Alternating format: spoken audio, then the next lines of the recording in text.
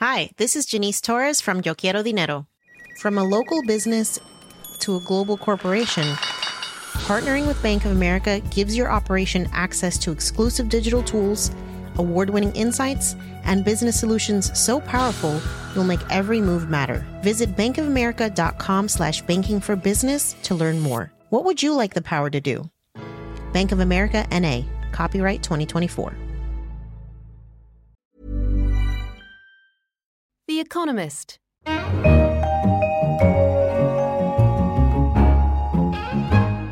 In London, this is The Economist. You're listening to Babbage, a weekly conversation about science and technology.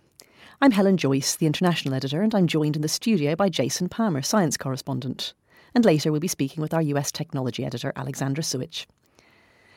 This week we'll be talking about a new technology which could change the way that drugs like heroin are produced, and why tech companies are choosing to test their products in New Zealand. Jason, we're hearing this week that home-brewed heroin might soon be possible. Is that as dangerous as it sounds? Well, potentially, and it is a very thorny one. We have to think about heroin produced from the opium poppy and so on. Plants are biochemical factories that, through very complex means, produce all kinds of chemicals, good and bad, let's say. And what's being brought in here is the home-brewed part, the yeast. Now, yeast already produces something we know about. They eat sugar, they produce carbon dioxide, that makes your bread rise, that makes alcohol, that may make your parties better. But what we're hearing about this week is a bit of lab trickery, some genomics and some biochemistry that will make yeast able to eat sugar and produce morphine. So how is it done? Well, a bit of what's called synthetic biology, which we've spoken about on the program before, and again, some serious biochemical wizardry. There's 15 biochemical steps between the sugar, if you like, and the morphine within the opium poppy. At each stage, that's mediated by an enzyme, and all of this is tremendously complex chemistry within the plant. And there's been a lot of work to try to sort of replicate those biochemical steps in, say, yeast or also bacteria. Most recently, that's been done in E. coli, a bacterium you may have heard of before. And scientists were able to replicate all the steps kind of working backwards from morphine back to a molecule called S-reticulene. And they got all of that repeated in E. coli. But they got stuck. That work was published in April. And what they weren't able to do was to get sort of an intermediary step between something called tyrosine, which is an amino acid, to the S-reticulum and so on. So you can already hear from all the terminology here, this is not simple business. And that's kind of where it stayed, but not for very long. Because this week what we're hearing is some research from the University of California at Berkeley. They went looking all over the place for plants that might have the enzyme that does this middle bit, basically. And they found it in sugar beets. So this is the promise of synthetic biology. You see a chemical you want and you search around in nature for all the relevant bits of the process and then you build them into one organism to make it. It does sound that easy. This is the way it goes with scientific publications. You know, you get the sort of, you don't hear about all the things that sort of went wrong, but this is still very much a black art. These researchers had to go find a way of tagging their candidate enzymes with a fluorescent marker so they could tell which ones were actually working. They had to scan through 500,000 of these sort of mutant yeast to see which one was actually doing what they wanted it to do. This is all still very intensive work in the lab, and in truth, they've only found sort of the two bits of the process. We still don't have a bit of yeast that can start with sugar and turn out with morphine, but we can see very straightforwardly there's a path here, and that's what's still showing off the power of this synthetic biology, these kinds of methods. And we're going to see a lot more of this kind of research being done, with critters being engineered to make things that, we consider useful and that, in a lot of cases could be quite dangerous. So you say things that we might find useful, but we don't really find heroin useful, do we? Heroin isn't, but certainly lots of things that come from the opium poppy are. Morphine, oxycodone, hydrocodone, codeine, all of these sort of opioids, these things are derived from opium. And those are very useful, clinically.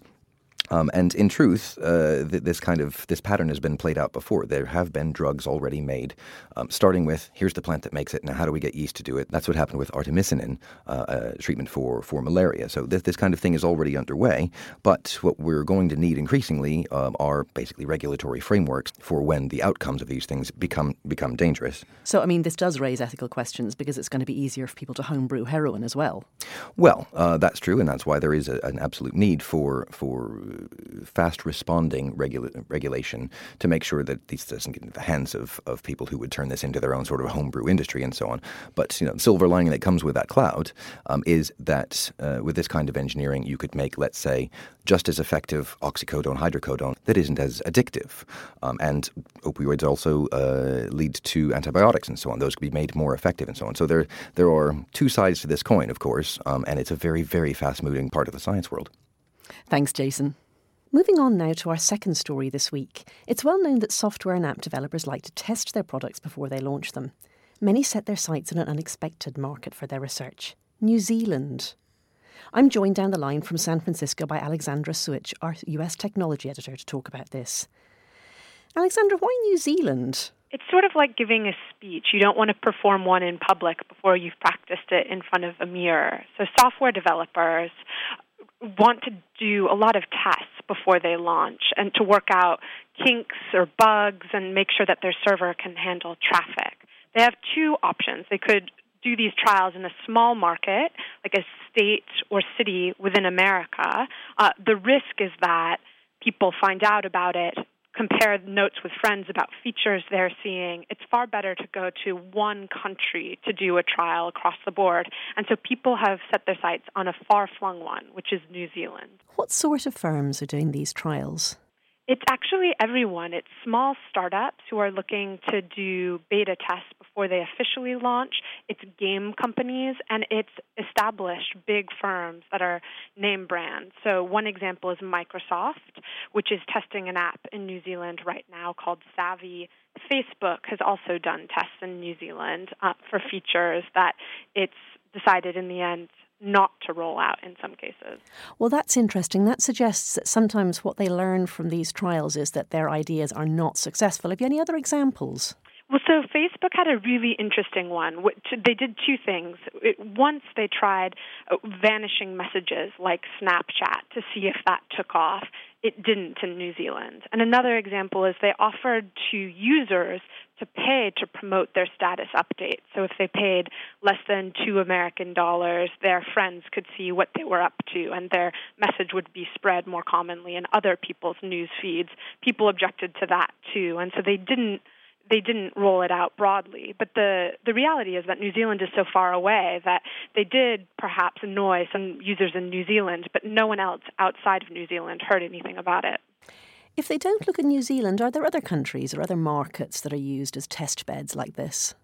For American firms, they like an English-speaking country. So if it's not New Zealand, some people look at Ireland.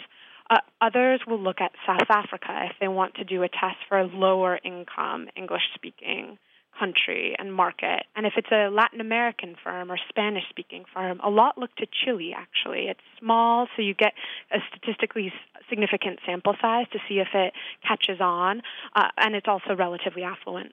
What does all this tell us about the market these days for apps and for software? It's sort of like a Hollywood movie. The first weekend, the opening weekend, really determines the future of the film and its fortunes. For apps, how one performs in the App Store upon release is extremely important for future sales. That's when reviews come in. People will see what the top 10 apps are and choose to buy them. And so a successful launch is critical. That's why it's important to iterate beforehand and test so that there aren't any issues when it's first released. Thanks, Alexandra. Thank you, Helen. That's all we have time for this week. But if you'd like more science and technology coverage, you can find it at economist.com. In London, this is The Economist.